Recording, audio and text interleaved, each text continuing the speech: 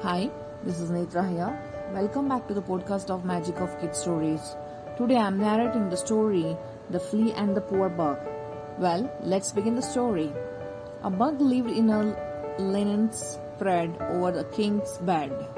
A flea drifted into the bedroom and said to the bug, "I have never tasted royal blood. Will you share some with me today?" The bug replied, "You will have to wait till I finish my job.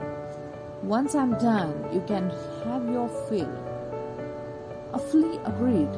Meanwhile, the king entered his bedroom. The impatient flea began feasting on the king's blood.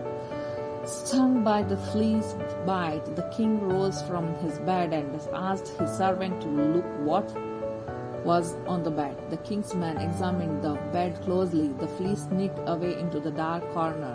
The servant found the poor bug and killed him. This is the end of the story. Hope you enjoyed it. I'll come back with a new story. Till then, bye-bye.